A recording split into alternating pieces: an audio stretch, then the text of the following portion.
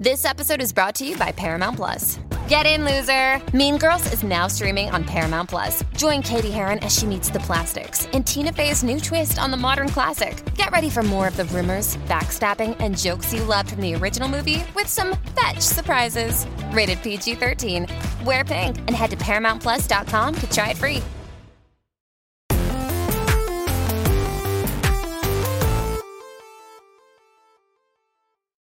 Yo, what's up? Welcome to Kinda Funny Games Daily for Wednesday, January 25th, 2023. I'm one of your hosts, Blessing Adeoye Jr., and joining me is host of P.S. I Love You, XOXO, a.k.a. host of WWE's This Is Awesome, a.k.a. New episode Friday. WWE superstar, Greg Miller. Hello, Blessing. How are you? Doing good, Greg. How's it going with you? It's great. I'm happy to be here. A lovely Wednesday.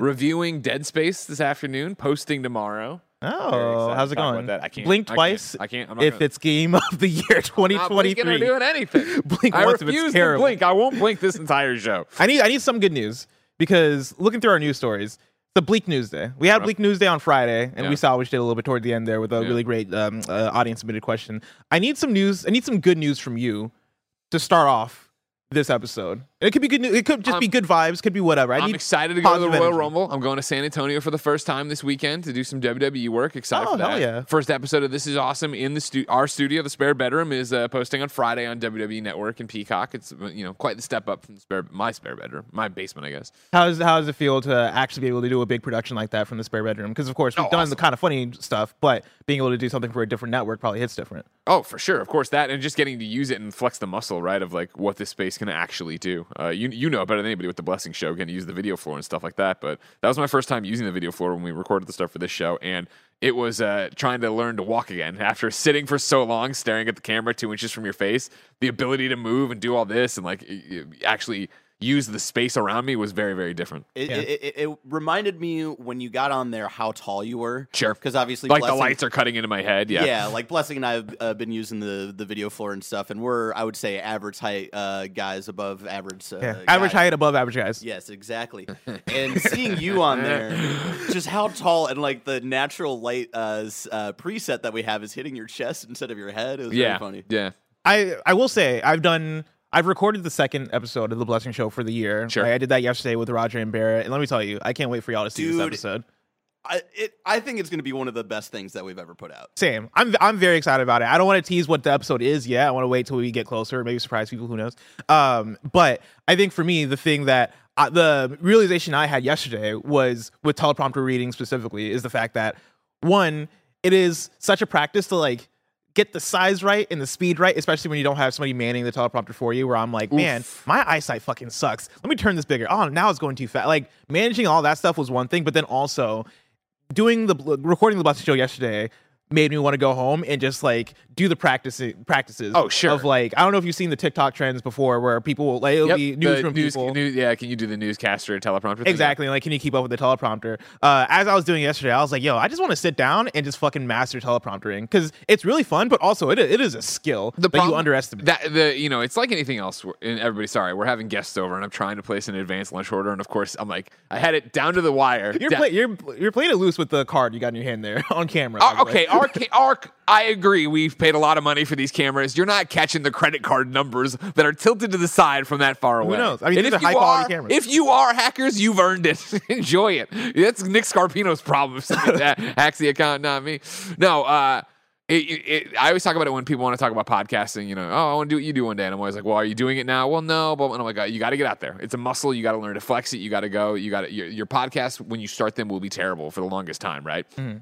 Telepromptering is the same thing, and it's a far different skill set than what we do every day, where it is to sit there and read and make it natural and then like draw out the word because you're a little bit ahead of it, so you got to wait for the next thing to get there. Emphasize certain words real hard. Yeah, exactly. It's a definitive skill. Yeah, and I for me it hit when I did the Disney Marvel Showcase thing, where that was a full day of shooting. They wanted a bunch of different takes of a bunch of different lines for all these different reasons, and I don't think I'd ever been as tired as I was toward the end of that day, where it started at like 9 a.m., went until 5 of me just standing in front of a green screen, delivering these lines for the full day, and then me finishing, being like, thanks guys, this is awesome, me sitting in my Uber, and then just deflation and like nodding off, and me on the way to the airport being like, yo, I just need to get on this plane so I can pass out on this plane. That was my day yesterday. Like yesterday wasn't as intense as that big production, but even just setting for the blessing show and all that stuff and like recording all that, I think I passed out at like 9 last night, and I think I slept for 10 hours. Those are the best though. When you sleep, when you actually go to sleep early and you wake up and you're refreshed, or you're extra tired because you overslept.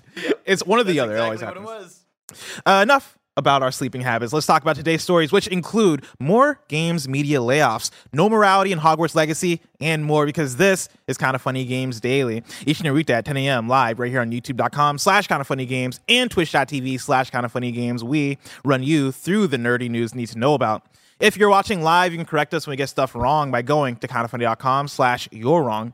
If you don't want to watch live, you can watch later on youtube.com/kindafunnygames, or you can listen later on podcast services around the globe by searching for Kinda Funny Games Daily. Remember, you can use Epic Creator Code Kinda Funny on all Epic Store and Epic in-game purchases like Rocket League and Fortnite to help support the channel. To be a part of the show, head to kindafunny.com/KFGD to write in with your questions, squad ups, and more. And remember, patreon.com/kindafunny will get you the show ad-free plus a bevy of bonus content. Like what?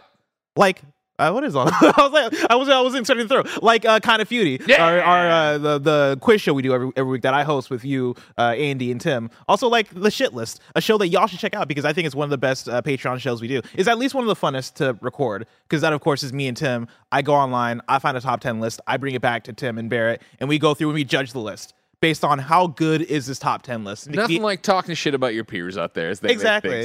And that's why it's on Patreon.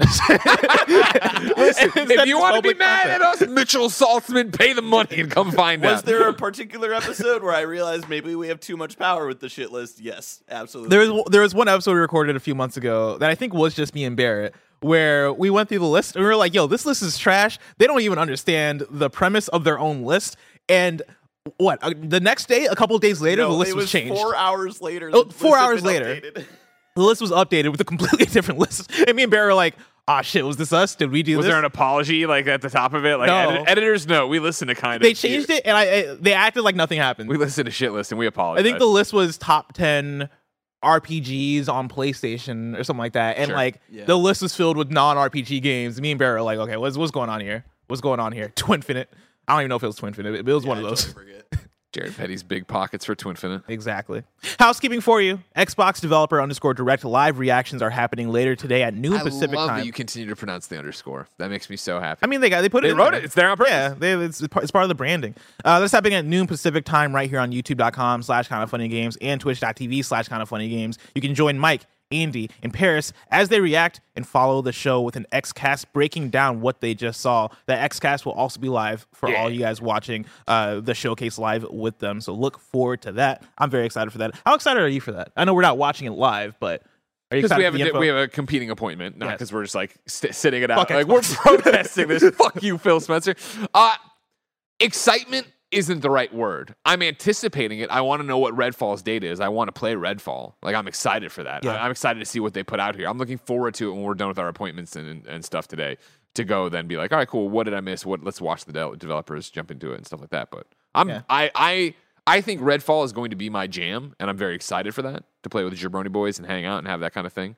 So I'm excited to see more and find out when that's coming. Yeah, I'm 1000% with you. Where like I'm excited to get more info on Redfall. I'm also excited to see what the format of this thing is, because they've talked about it, but it's a different thing actually watching it and seeing their vision for it. Is this more of an intimate inside Xbox? Is this like the E3 thing that Paris hosted for Xbox? Is this like a Nintendo Direct, right? Like, are we going to get tidbits of other things? We talked about yesterday the leaked Ghostwire Tokyo Studio game that seemingly is upcoming, right? Like, are we going to see hints of that that game? I think they're going to play this very by the book. I think what they told you what they're going to talk about, and they're going to talk about those things.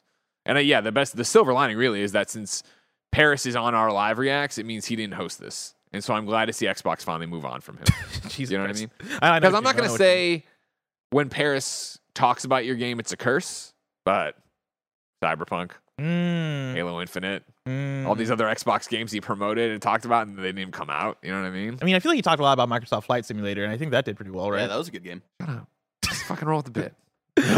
More for housekeeping. Also, our Dead Space review is posting this Thursday at 8 a.m. Pacific time. You can write into kindafunny.com/gamescast for a chance to get your question read on the show. Thank you to our Patreon producer, Delaney Twining. Today, we're brought to you by the Kinda Funny Patreon, but we'll tell you about that later. For now, let's begin with what is, and forever will be, the Roper Report. It's time for some news. We have 6 stories today. A baker's dozen. Damn it. Starting with our number one. I don't know if this one. I appreciate that Barrett came out, tinkered with that one, went back and hit the button. Just this one works. Just to see. I hear you. I appreciate Test it out. I appreciate it. You're a good producer, Barrett. Story number 1. Washington Post is shutting down its gaming section. This is Brendan Sinclair at gamesindustry.biz. The Washington Post is making a round of layoffs and cutting its video game label Launcher in the process, according to Axios media reporter Sarah Fisher.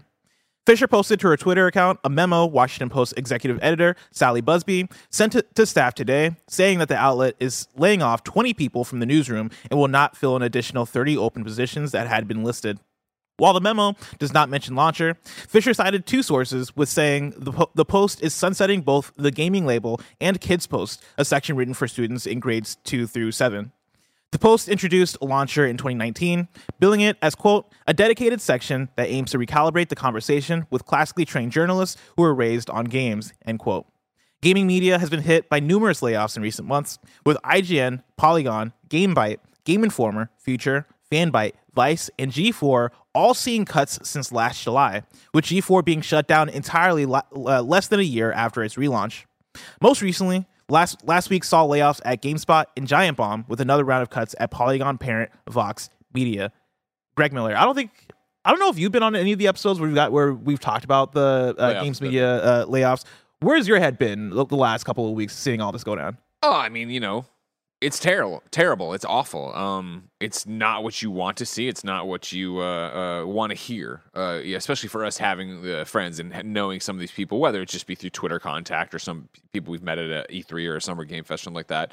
But in general, like when it hits so close to home and it hits so often right now, IGN, Polygon, GameByte, Game Informer, Future, Fanbyte, Vice, G4, Washington Post, GameSpot, Giant Bomb, Polygon, parent Vox Media, like.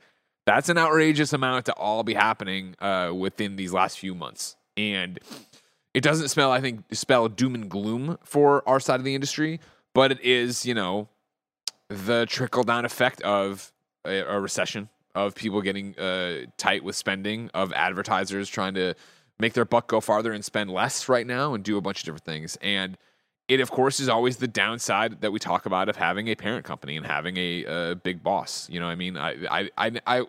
I've talked about this, I think, in a Greg way in the past few weeks, but to your point, I don't think we've talked about it here. So I want to be very careful and clear that I am not trying to pander, nor am I trying to take a shot at anybody. But what I think is very clear and what's important is the fact that by no means are we safe from ever having to let go of staff for money or whatever.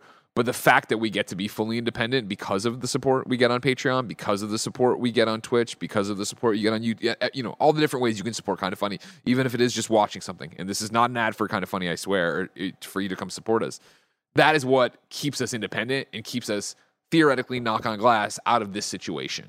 Because what this situation routinely is there is a parent company, there are CEOs, there's this executive suite that is trying to figure out, okay, we're going into something bad here. We're already seeing readership dips. We're already seeing ad dips. Where do we tighten the belt? And so it's, again, for it to be the Washington Post talking about eliminating multiple things, right? It's not just they came for Launcher. All 20 layoffs are from Launcher, right? It's 20 people from the newsroom and not filling 30 open positions. Like, that is both, I'm sure, we need to do this right now because of what we're seeing, and then also to protect the future and stuff like that from their perspectives. Now, of course, we could get into a whole thing. I know when this happens, especially as much as it's been happening in our sector, there's a big spin up on Twitter of everybody being like, remember, layoffs are never needed. They're a failure of leadership and da-da-da-da-da. I understand that argument. I'm not trying to counter that argument or anything to that effect. But this, again, is the argument against having a corporate overlord and having these people up there that then come in and are like, well, we need to eliminate 10% because we're trying to do this, because we're trying to do that. You see great stuff and great people like that fall to the wayside. And so it is this tumultuous time right now that I think we are seeing in so visibly and so hearing so loudly on our side, both because it's the people who talk about your video games and then the people who make your video games, right? As you see the tech sector really taking it on the layoffs, where you're talking about Google, Facebook, et cetera, right? Twitter. Xbox, yeah. Exactly, Xbox.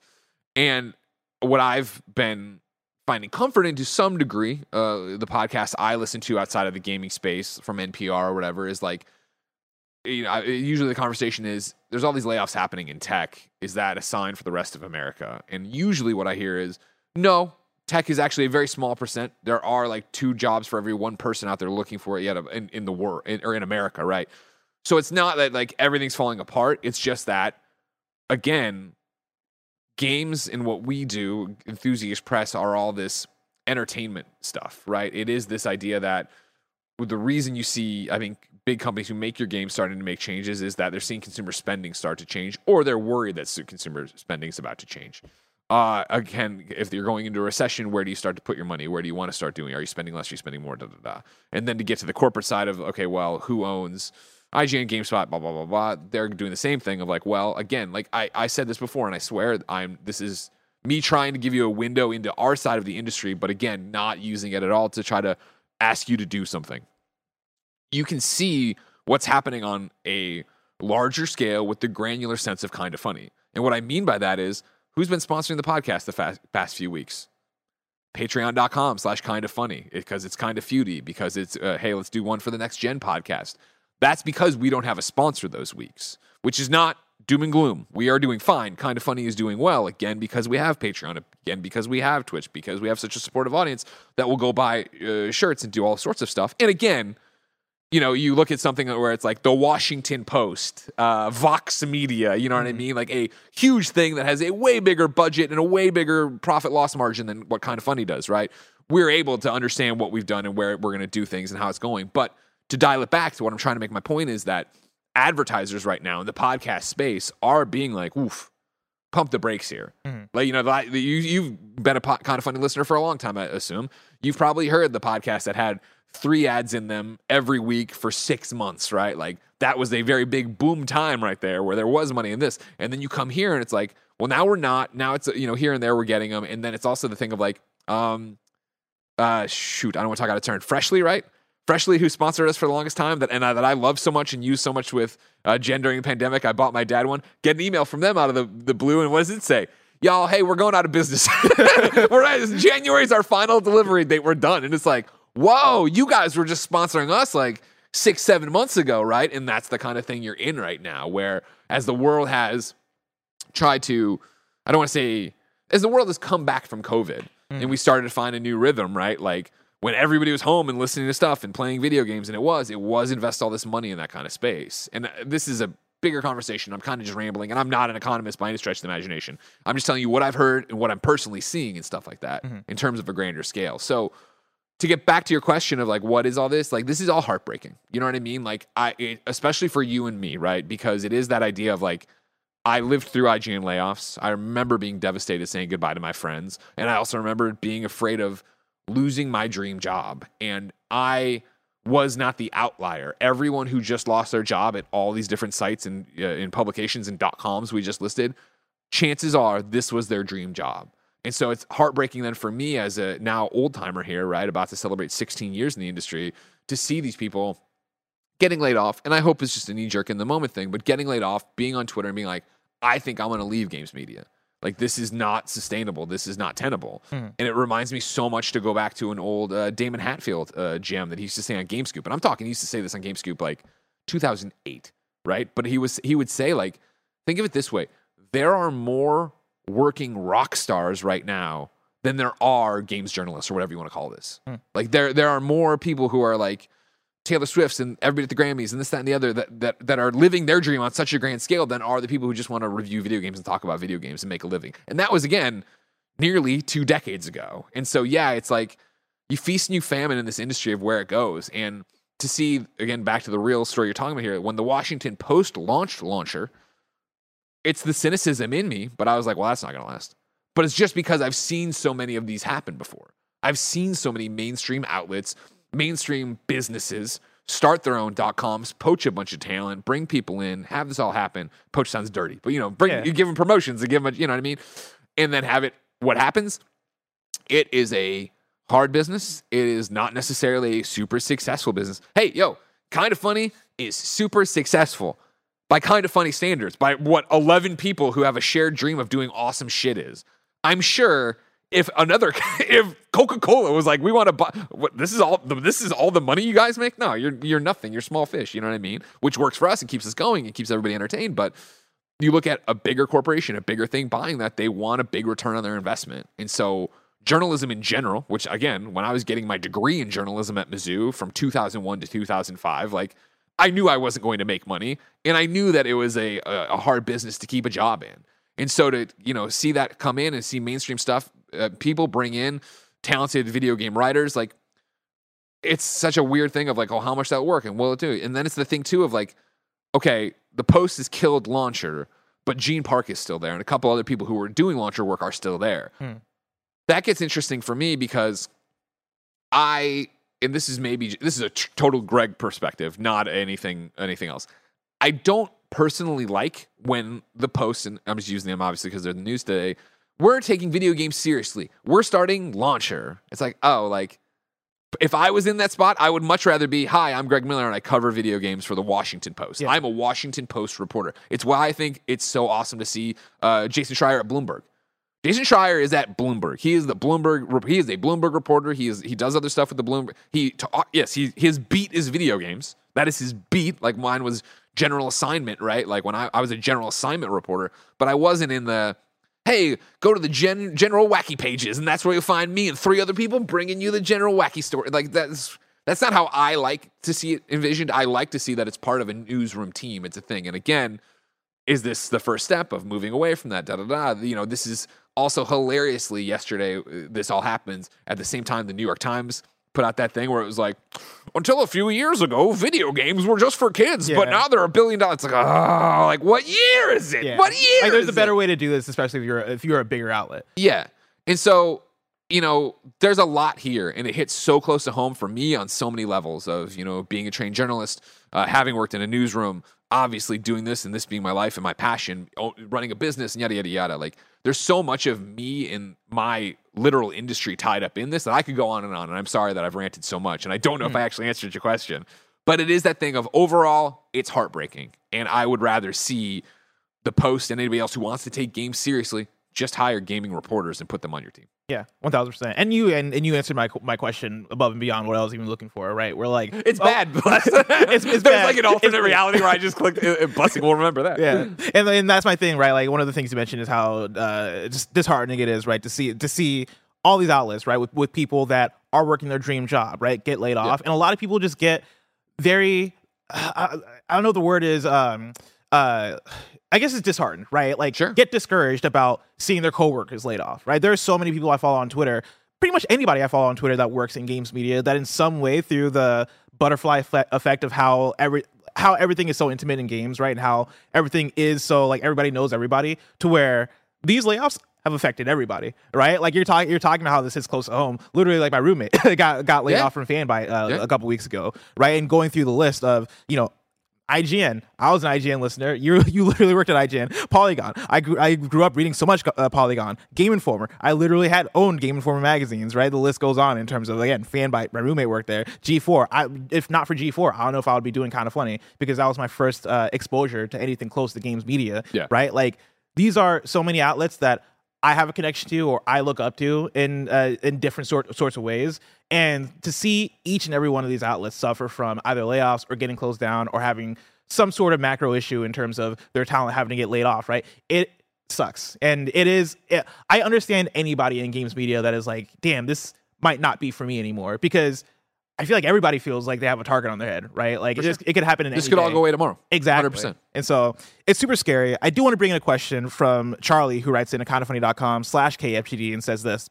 Hey y'all, all these layoffs in games media are terrifying.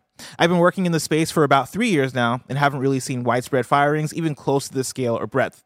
Obviously, some of this comes from broader economic circumstances, but at the end of the day, some of these companies are still making these choices even after a profitable year. How do we, as creators, writers, and producers, make this a more secure industry to work in? P.S. It was great meeting you both at the Game Awards. And it's an interesting question. I think you touched on it a little bit in terms of why Kinda Funny works as an independent entity versus a lot of other outlets that are owned by a corporate overlord. I think it really is from the audience level. You got to support the people that are out there, right? There are so many people, I'm sure, that are being laid off right now that are going to go on to start the I forget the tip jar sites that people will put out there, so you can give them like $1. The coffee thing, who are putting up the coffees or doing those sites or Patreons that could use your support. And that audience support goes a long way, especially compared to something like a corporate overlord having to oversee everything you're doing, right, in terms of your pay. On the audience level, support these individual creators whose work you love, right? Actually go after these creators and show them that love. But then on the worker side, like, I do think that, having solidarity with your coworkers, unions, right? These things go a long way in terms of trying to keep that safety, right? And trying to have at least some sort of barrier, some sort of route of communication to to the actual company you work for. Yeah. Right? Like, I think finding those different ways in which you can protect yourself as a worker is going to go a long way. Yeah, unionization is the first step. The longer goal for, at least from my perspective, is restructuring our economic structure. I know there's a better way to put that, but that's pretty much hopefully the long-term goal, to protect workers and to protect people who are actually putting in their 9 to 5. For the short term, this is not even an armchair quarterback in this situation, but to Charlie's question in terms of advice, how do we as creators, writers, producers make this a more secure industry to work in? Yes, unionization. Yes, talking, everything we just talked for long term, like we're talking about, right? In the short term, and this might seem silly, but let me make the argument, and I could be wrong, and you can, obviously, you're free to always disagree with me. How do we make it more secure for creators, writers, and producers? Share the awesome shit. Share the awesome shit. Washington Post launched the Post introduced Launcher in 2019, billing it as, quote, a dedicated section that aims to recalibrate the conversation with classically trained journalists who were raised on games, end quote. These layoffs happened yesterday. I see the tweet threads about all the amazing work going on. I see I don't want to say names or even guess what the position was, but somebody who was on the Launcher staff being like, and the real thing was, the heartbreaker is, we're not doing bad. We're doing well. We're doing these different things. I don't see this stuff shared. Did they create a dedicated section that recalibrated the conversation? I don't know. And this isn't me taking shots at them, right? But what I'm saying here, and the argument I'm launching you into is this. Yesterday, Gene didn't get laid off. Gene Park is who I associate with Launcher. When I was at IGN, I didn't get laid off. Other people did while I was there. I'm not saying that it's because of stardom. I am saying it's something to do with being known, though.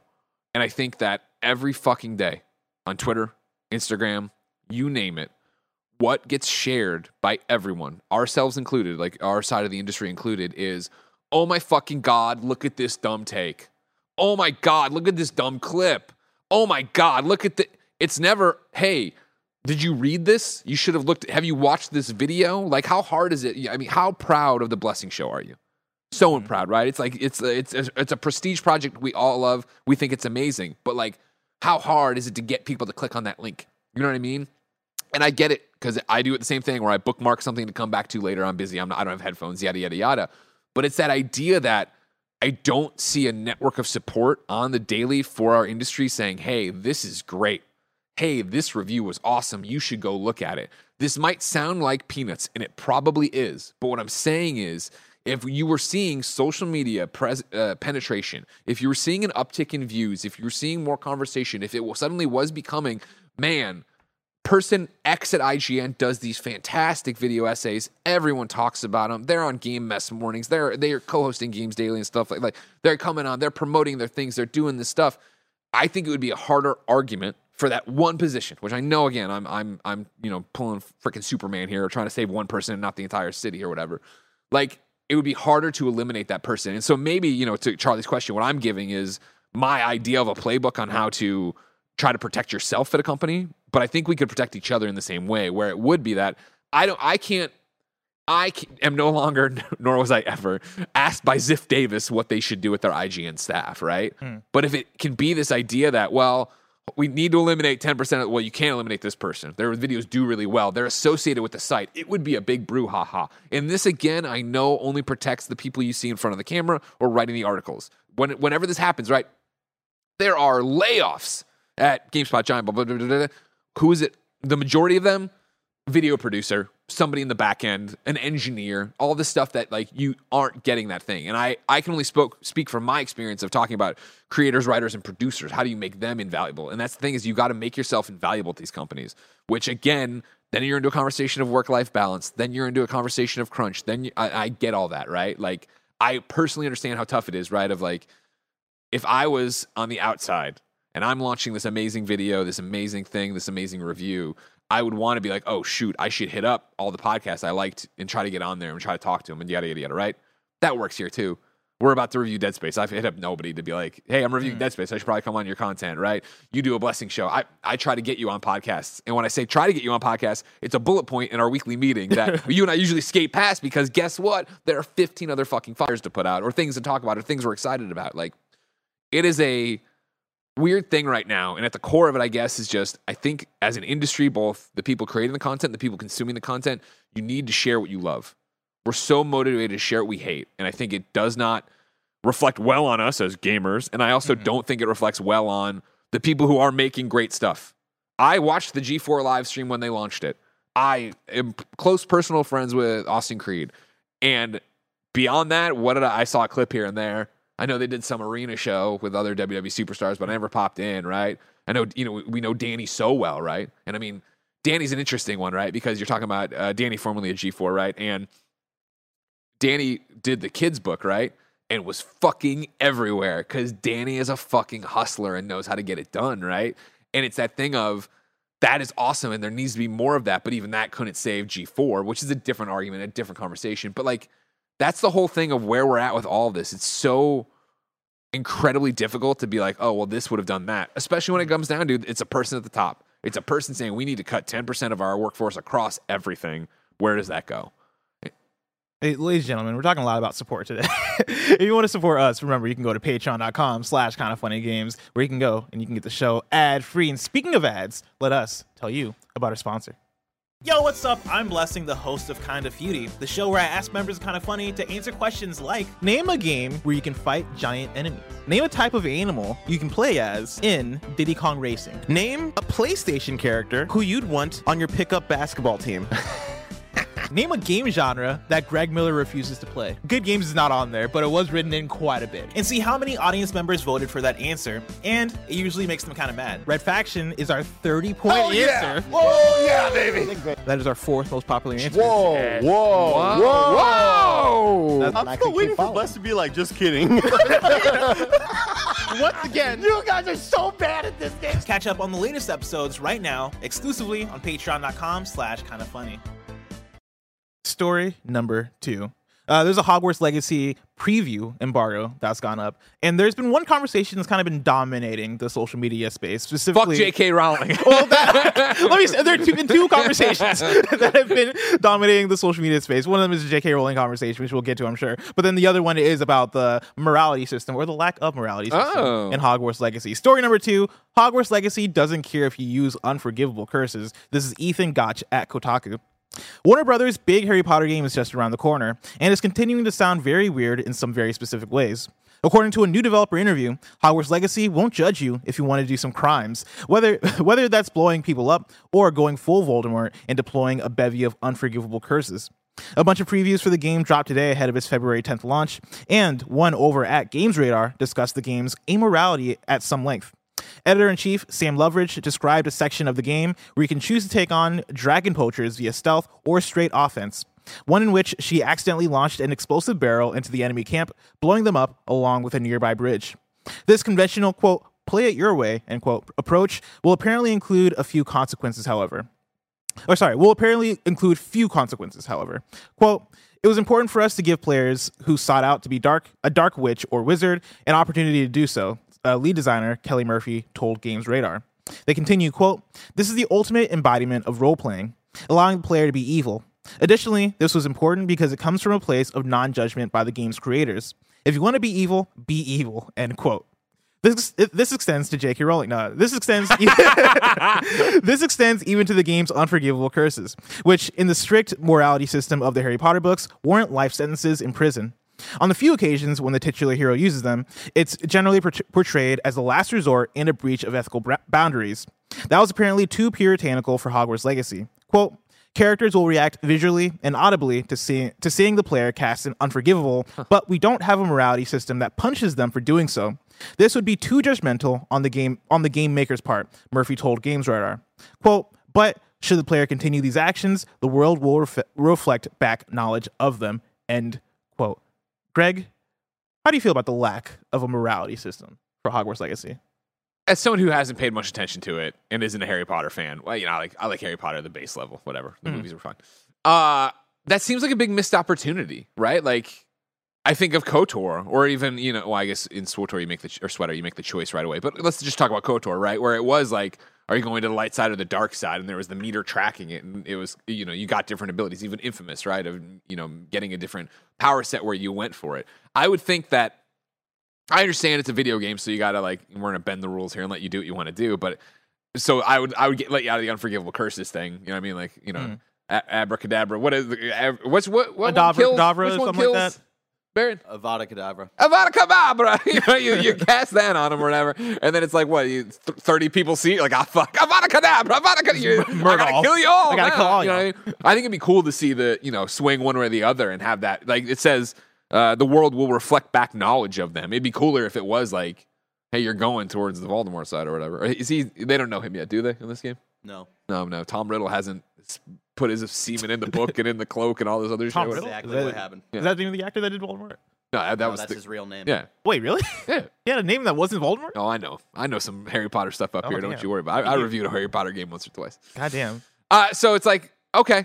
I mean, it's like, I agree that if you want to be an evil wizard, go be an evil wizard. I think it actually sounds cool when they're like, to be a dark witch or wizard. I'm like, fuck, that does sound kind of neat. That sounds neat. But I'd rather it be like the game was kind of like, yo, you're getting all pale and you're wearing a lot of goth stuff. What's up, Wednesday? You know what I mean? I don't want that to be acknowledged. I think it'd be cool that way. Yeah. I'm of a similar mind, right? For me, it takes me back to there was a Starfield preview conversation, actually. It was between Todd Howard and some of the other creators, and they were talking about some of the factions and how you can side with some of the factions and not side with some of the factions, and that in turn will affect some of your morality. But in the way that they presented it, right, they made it sound like if you go against the authoritarian cop faction, that might reflect badly on your character. And I remember hearing that and being like, oh, I do not like that, right? And I don't know how that's changed or if they've corrected that since then, right? But that was one where a lot of this is going to come down on how does the actual product speak when it's out, right? When it's in my hands. Does it make sense when I get there? And I'm like, oh, okay, I see. Am I enjoying it?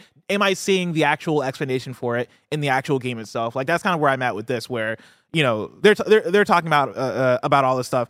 At reading it, I'm like, oh man, I like morality systems, especially when it is a thing of, hey, you can go through and be an asshole and kill people and torture people and do all this shit. Yeah, ding me for it. Like that. It's in a Harry Potter game. Yeah, do that. Make people stay away. Again, we're talking about something that is, I don't know how many hours this open world RPG is going to be, right? But you figure so maybe this is something that you gloss over real quick. It's just a suspension of disbelief kind of thing. I mean, how many times have we seen Spider-Man knock a dude off the building or Batman clearly break somebody's neck and we're like, they're fine. Batman just knocks the guy out, but he goes face down in a pool of water. Web of Shadows is cool, man. That's got a morality. Don't fucking start with Web of Shadows right now. So maybe it's just something in the moment you won't have a big thing, but it sounds just more like a missed opportunity. Where again, if I was the Dark Wizard and I was walking through the halls and people got out of my way, or just the Slytherin kids came over to hang out with me, I'd be like, oh, that's neat. Yeah. But I don't actually know what the game is like moment to moment. Now that part of the story is more of a 2A, right? That preview from Kotaku. 2A, right? There is a 2B. Okay. Shout out to Nier Automata. There's an IGN interview, or at least a snippet from an IGN interview, talking to some of the people that worked on Hogwarts Legacy, talking about some of the J.K. Rowling stuff and their reaction to it that I want to bring in here as story 2B. They're talking to Alan Tu, the game's director, and they basically asked them how do you guys tackle the J.K. Rowling stuff? Alan Tu responds, quote, I think for us, there are challenges in every game we've worked on. This game has been no different. When we bumped into those challenges, we went back and refocused on the stuff that we really care about. We know our fans fell in love with the wizarding world, and we believe they fell in love with it for the right reasons, he said. Quote, We know that's a diverse audience. For us, it's making sure that the audience who always dreamed of having this game had the opportunity to feel welcomed back, that they have a home here, and that it's a good place to tell their story." End quote.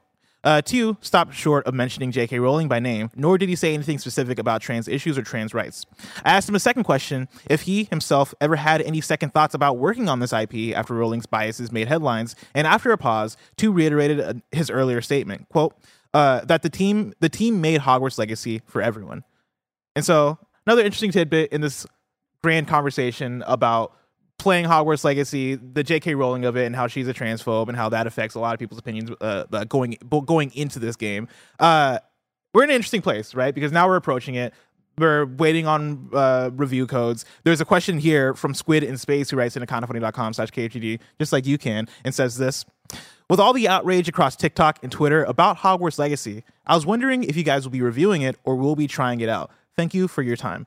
It's been, I feel like, a minute since we've had a sit-down conversation about Hogwarts Legacy to like update people on where we're at. No, it's ever, right? I don't think we've ever had let's have a sit-down conversation about Hogwarts Legacy. Where are you at with this, right? Specifically with Squid and Space's question about whether or not we're reviewing it or we'll be trying it out. Sure. It's an ongoing conversation. And I think, as with anything else at Kinda Funny, for any video game review, it comes down to, are you, the Kinda Funny audience, interested in, are we interested in it? Because when those two line up, that's when we make content, right? Like, that's how we treat every review. We are Kinda Funny. We do not review every game that comes down the pipe. But so then we're into this place with this one of like, okay, well, chat, do you want us to, I look over the chat, do you want to go do it? Do you want to see us talk about it? Do you want to see us play it? And again, like, I think also the fact of, and I know this gets lost, we're Kinda Funny. We are the wokest motherfuckers on the internet, right? Trans lives matter. J.K. Rowling fucking sucks. The things she talks about are abhorrent, and I can't believe that she still has a platform and all these other things that are going on for it. However, we're also Kinda Funny, and so we say that, and we support that, and we do charities for that. And I'd imagine if we do go down the path of reviewing this, we will have a charity bug on there and a whole bunch of stuff that goes on, and we will talk about, again, this probably at the very top. Because guess what? Number 3 is in a very similar vein as we want to talk about Justin Roiland leaving Squanch. We'll get to that in a second. What makes Kinda Funny work, what makes us special, is our ability to wear our hearts and opinions on our sleeves and have an honest conversation with you, no matter what we do.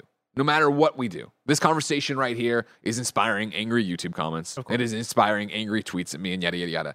As I've said before, if you're one of those people, I don't give a flying fuck about your opinion. It doesn't matter to me. I don't worry about you. I worry about the Kinda Funny audience and what they want from us.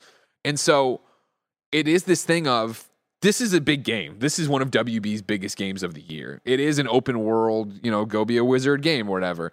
That appeals to my interests in terms of the games I kind of play, right? Obviously, J.K. Rowling's opinions do not, and I don't want to ever think that us supporting this game would be supporting that. But then even in that same conversation, us supporting the game isn't that. Us reviewing the game, which is our job, is us doing it. But we don't review every game, so we could, but is the long and short of it is, if there's an interest from the audience and there's an interest from us as reviewers, then yes, we will. It all shakes out of review season of, when you get the code, what else are you working on? What are your priorities? Where are we going with it?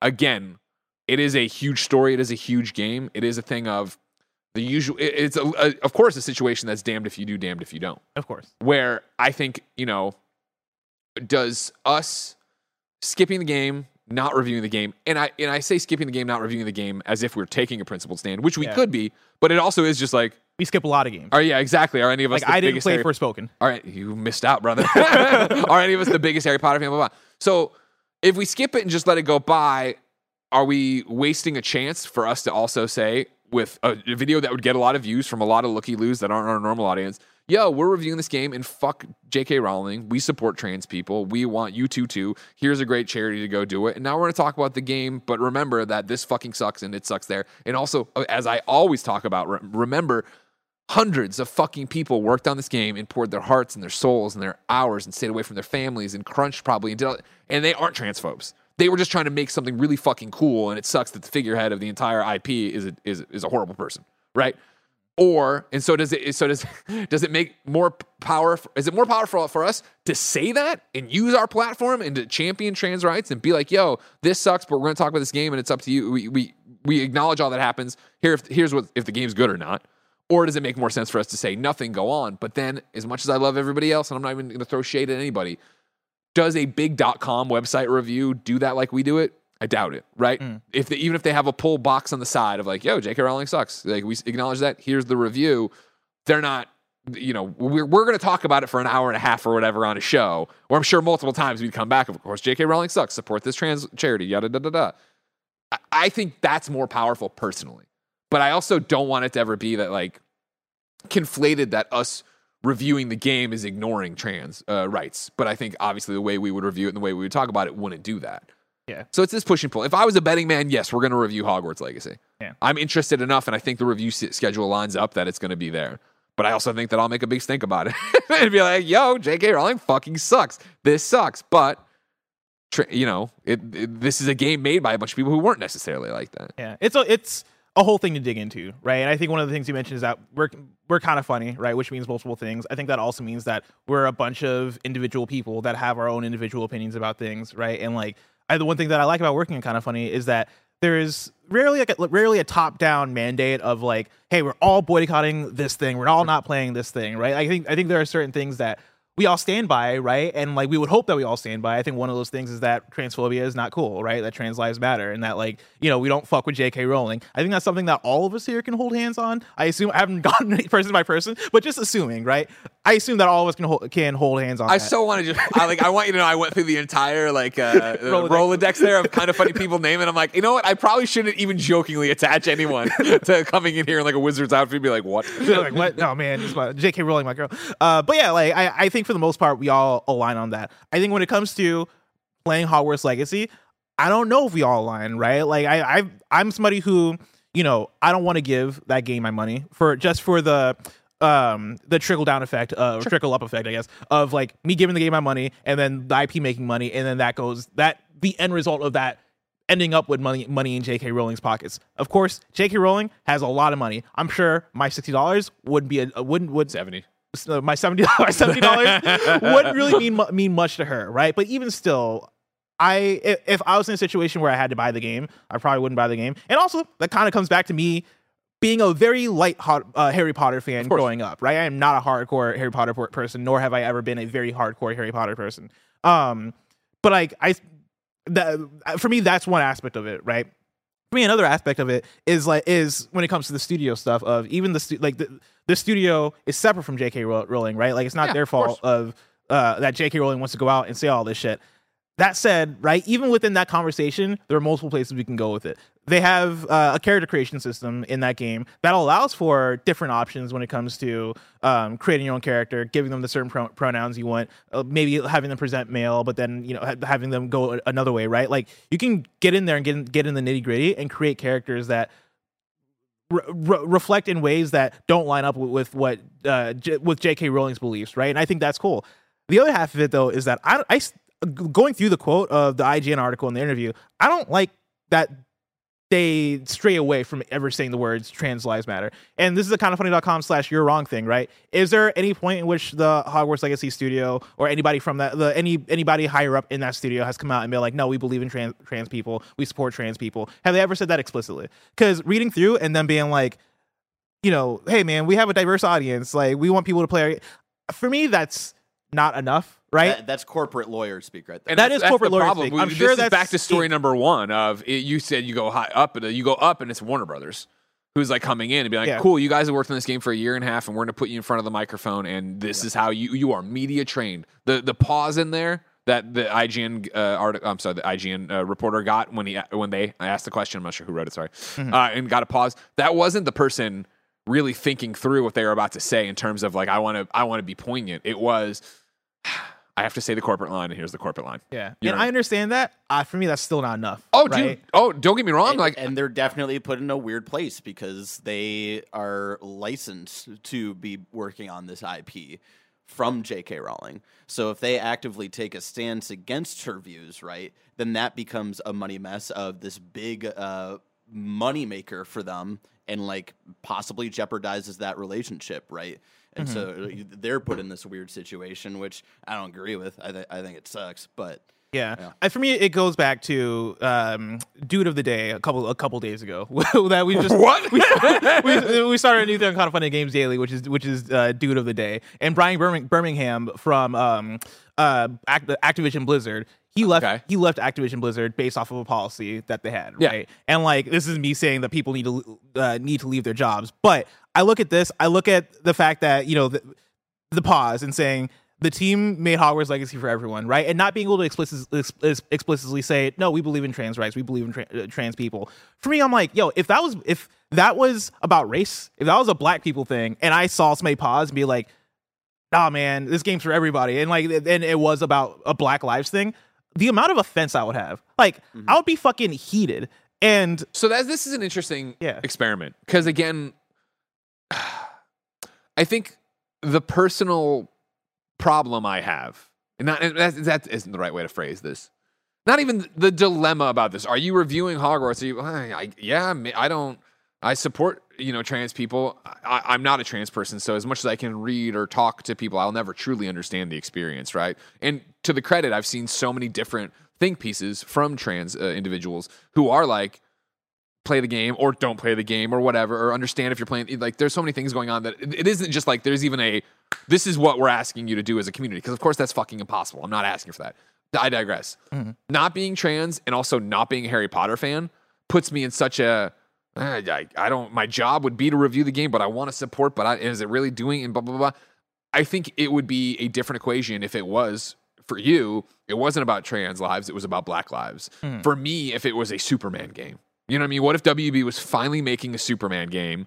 And I guess this is even harder because, of course, the people who created Superman are long dead. So it's not like the creator of Superman's being like, yo, anything horrible. You know what I mean? Course, it's this weird. It's so hard to get into these shoes and understand the art. Yeah, there's so much there's so much levels of separation between JK, the studio, the Warner Brothers being above the studio that's dictating them saying these things below the studio, right? And then us as reviewers, and then us also as audience members, right? This has been a thing approaching this game where I've not known where I'm going to land by the time this thing comes out. Like, I would like to review it, or I'd like to at least check this game out for the sake of, I play games for my job, and this looks like a game that I would play, that I would want to play. On the other hand, right, like if I didn't play this game, I feel like I'd be missing little because I'm not a Harry Potter person. But then also, I don't like how the studio has been pulled back from talking about these things, right? Muzzled, right, in a sense. And also, I don't like J.K. Rowling, and so it's a whole weird thing. To answer the question from Squid in Space about like, will we be reviewing it? Will we be trying it out? I still don't know if I'm going to be on the review, right? And maybe that comes down to how far I get in the game. Are you going to try it out? Yeah, I was going to say, you want to try it out? Yeah, there, right? I'm going to boot up the game, but... Well, you think you're going to get the press start? You're like, no, I can't! God damn it! I mean, listen, that happened for Forspoken for me. Where I played the demo. You played the demo for Forspoken. I played the demo at least, but then I played 15 minutes and I was like, I'm good. I think there's a bunch of different ways that we can do it and use our space and our platform to make sure we're like, yo, this fucking sucks, and here's a way to help, and here's a way to support. I think it's a super simple thing, and I know it's like obviously not millions of dollars. I would say that if I'm pitching this to you, and I'm sure Tim is not listening, and I'll have to go pitch it to him, I would say all the money earned on that YouTube version, we donate to a charity as well, whatever charity we choose to put in and say we're doing this, blah blah. And if you I know, it kind of reminds me of how like Gary with Chick-fil-A.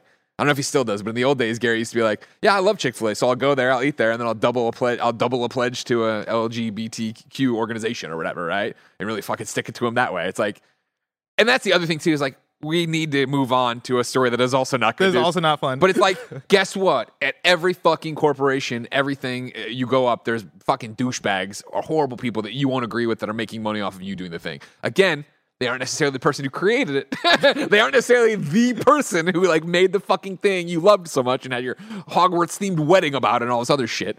Speaking of which, a person that did create a thing that a lot of people love so much. Story number 3, Justin Roiland resigns as CEO of Squanch Games. This is Marie Dealessandri at gamesindustry.biz. Justin Roiland has resigned from his position as CEO of Squanch Games. In a tweet announcing the news, the High on Life studio said his resignation was received on January 16th. Squanch Games added that it will continue to support High on Life, which released on December 13th, 2022, and, quote, keep developing games we know our fans will love, end quote. Justin Roiland is also the studio's co-founder. Earlier this month, he was charged with felony domestic battery with corporal injury and false imprisonment by menace, violence, fraud, and or deceit. The Rick and Morty creator has also been dropped by Adult Swim, the show's distributor.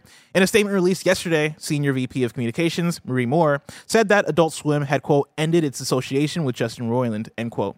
Rick and Morty is due to continue, but talking to sources close to the matter, The Hollywood Reporter said that Roiland's voices are set to be recast. Another one, Greg. I can't tell you how livid it all makes me. I just, and again, it's I guess just how you're raised, where you. I can't fathom how hard it is for people to be a good person. Like, it is not hard to be a good person and not be abusive and horrible. And I mean, and I know that, like, I've seen this go around. Obviously, these are allegations. There has, innocent until proven guilty. You want to do all that stuff. Let's pull up the fucking DMs that no one's bothered to call. How hard is it to be a decent fucking person? It is not hard to not exert your will on someone, to not make Yeah. It's just, it's the most maddening thing in the world. I don't understand how people can think any of this would be okay, let alone to have the level of success Justin Roiland has had and be like, here's what I'm going to fucking do. And I know that, like, don't get me wrong, I understand everybody's lives are hard. You know what I mean? I always go back to one time where you were the up-and-comer and you did We Have Cool Friends with me. And at the end, I was like, do you have any questions? And you said, yeah, what's it like being Greg Miller? And I flubbed the answer. I don't remember. I gave no good answer. But the real question I should have asked you is, what do you think it is to be Greg Miller, right? Because now you work with me and hang out with me, and, like, I'm just a person, right? Like, I don't know how successful or cool anybody thinks I am. I'm sure they don't. But, like, I go home and I got to fucking do the laundry and I got to help, get Ben changed. And I got, like, I'm worried about paying bills and I'm worried, oh my God, what's going on with the garage? Like, it's like, I understand that no, your level of success does not make you immune to being a human being. But I don't understand how it doesn't help you not be a horrible fucking person. Yeah. And the fact that we continue to see this, it breaks my heart not to see fucking Justin Roiland throw away his reputation. Fuck him, the people he's hurting. And then again, to go back to it, yesterday, we put them together. Squanch Game Statement and Rick and Morty, right? And when Rick and Morty got announced of, like, hey, he's gone, we're continuing, voice recast, everybody... And I'm not even, there was a big outcry of, like, what the fuck? Just cancel the show. You know what I mean? Get over the show. I think it was Rick and Morty or Adult Swim, one of the accounts put out another statement that was just like, the hundreds of people who work on this are going to keep working. And it's like, yeah, think about that, right? Again, how fucking stupid, arrogant, just what an asshole you must be to not only hurt a fucking person, to make other people on the internet be uncomfortable and say horrible fucking things on a DM, not understanding that they're going to screen cap this and use this against you, to then gamble the lives of hundreds of people, their livelihoods, the people who make Rick and Morty, the people who work at Squanch Games. And again, I think when you talk about, similar to how we're talking about video games and what we do, right? The people out front, right? Like the voices of Rick and Morty. Like, I don't know. I don't watch the show enough. But the other celebrities that are Chris Harmon, one of the guys from Dan SNL. Harmon. No, there was it doesn't matter. Chris Parnell. He's fine, I'm sure. He's not worried about losing his job. But the fucking animators, the producers, the writer, you know what I mean? Of Like, course, yeah. I don't know who writes it. So, you know what I mean? As you go deeper and deeper into it, I mean, that's why I was glad to see the part of Squanch Games saying we're going to keep developing games we know our fans will love. Because there's another reality where it's like, well, Squanch Games is done from here because so much of Squanch Games is Justin Roiland, right? Like, a lot of those games are just based off of him riffing and him voicing the main characters and him doing his improv and his vision, right? Like, he was the lead there. He had so much of the creative input there. I love that there's still a studio there that is going to go forward and possibly make either High on Life 2 or a different game and not have to worry about Justin Roiland and continue to exist, right? Like, that's my big hope for Squanch Games, is that after Justin Roiland, they're able to continue to thrive and make unique games. Because, like, I loved High on Life as a unique, funny, like, here's a different sort of game that is on the AA level, but it's going to hit for an audience of people. I really hope that Squanch Games is able to do that. But I especially love that they're going to have the opportunity to try and do that. I hope, man. I hope that is the case and that continues on and that they're able to do it, because it is one of those things of both reading the Rick and Morty's will continue as more Rick and Morty. I was like, will it though? And I know that they've optioned, what is it, like 3 more seasons or something? Yeah, it's supposed to go something until ridiculous. season 10. It's like, I don't know, like, will you withstand the backlash from that? And then Squanch Games, yeah, like, how do you know, I feel you got to change your name probably. You got to change a lot probably. And you can't, I mean, you say High on Life too, no way. Mm-hmm. That's radioactive. All that's radioactive. Because again, like, it'll be these interviews with IGN of like, oh, cool, you're making High on Life 2. What was it like when you found out Justin Roiland did all, you know what I mean? How hard was it to bounce back from, you're like, ugh, and like, do a new IP and a new thing with a new person and a new writer, and then you're still going to get those questions. Yeah, and it's been a long road for these 4 years, you know, starting now to the next thing or whatever as you are. But like, even then, it's like, I'm saying that. Let's talk again about the dollars and cents of making video games, right? Like, who is financing that next game? Because that, again, they are maybe even a radioactive studio of like, do you really come in and finance them knowing that's what's going to happen? Also, the guy who was the guy for the thing is gone. So it's like, no matter what you do, it's going to be compared to everything else. Oh, it wasn't as funny as High on Life. Oh, it wasn't this. Oh, they're really missing him. It sucks. He's a horrible person or whatever. Blah, blah, blah, blah. Allegedly.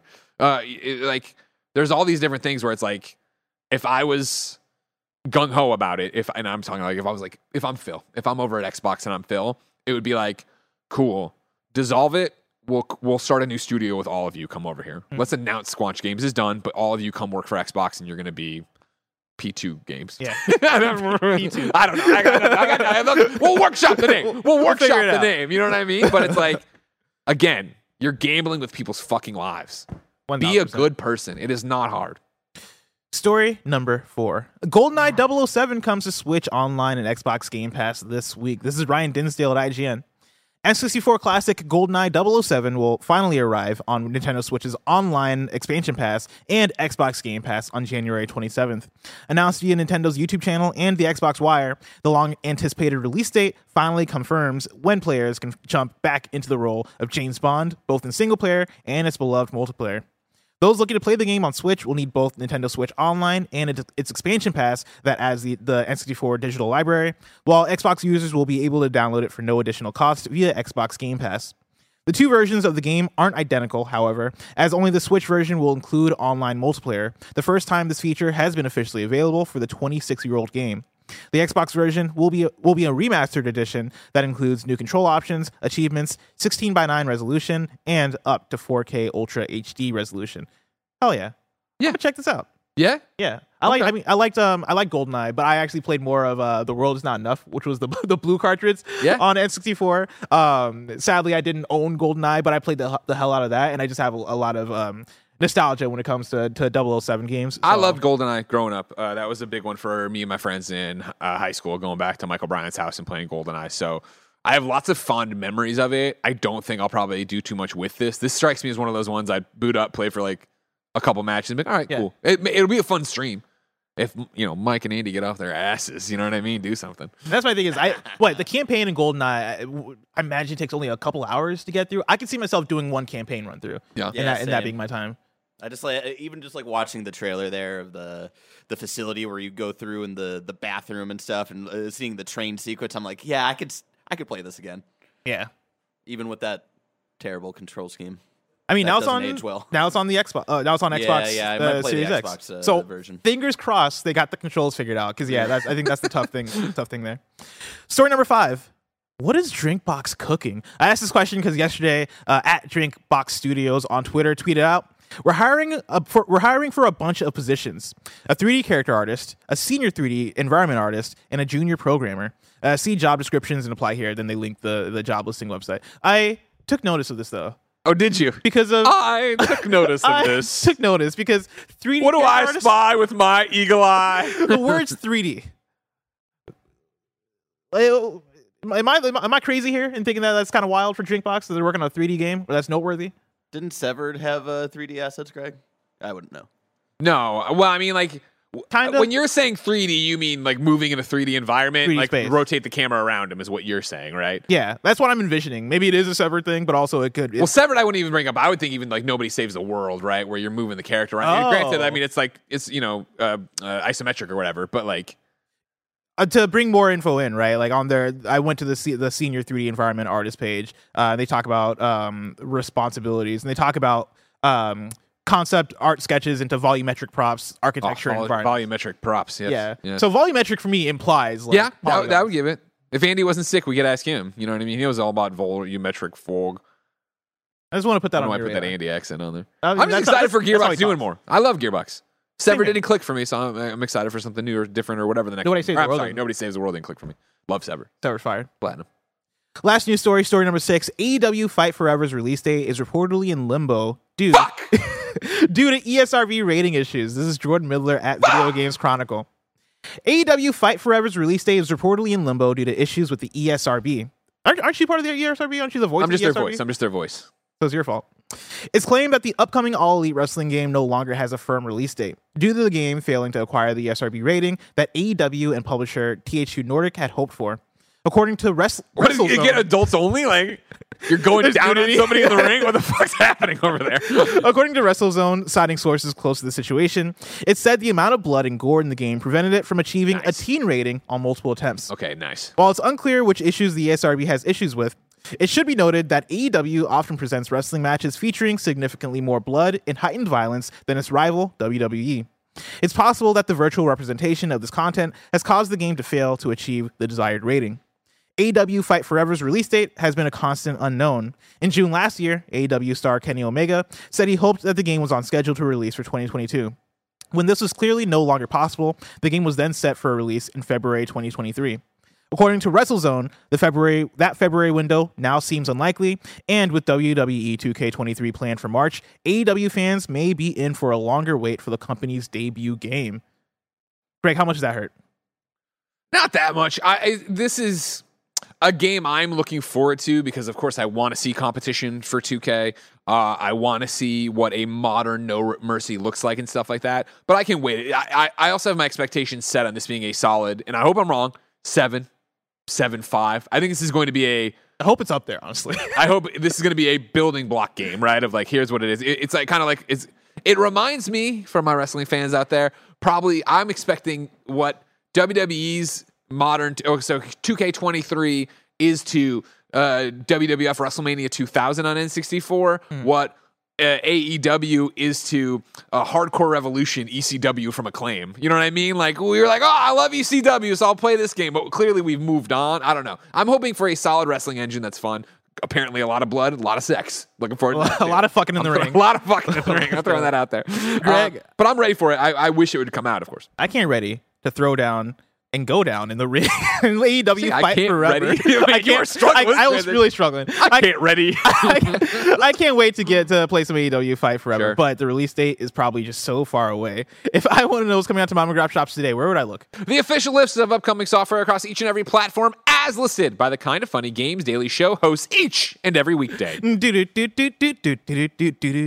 Yeah. I had the coffee at the beginning of the show, and then the top 3 news stories Just sailed by. I absolutely just destroyed the effects of the coffee.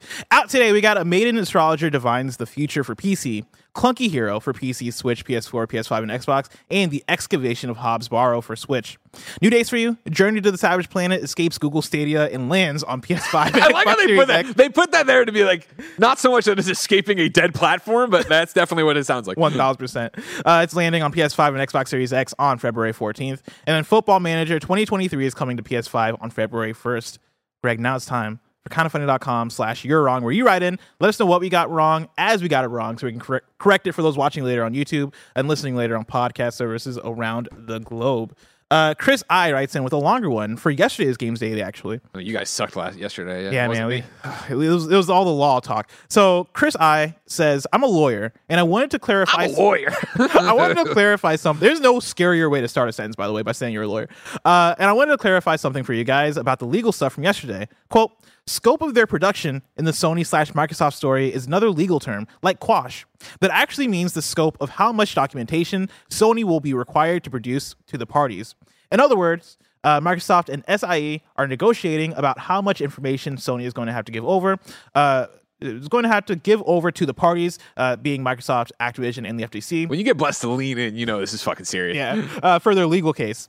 While production schedules may be a part of it, I'd have to guess that the biggest request from Microsoft will be the terms of its exclusivity agreements with entities like Square Enix. At least that's what I would do. At least that's what I would do were I their lawyer. This is all part of the discovery process, which is what we in the legal field, even in my past life as a prosecutor, the process of exchanging information. There you go.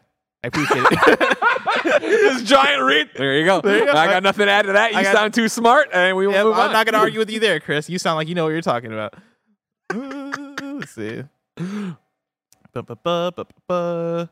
Nano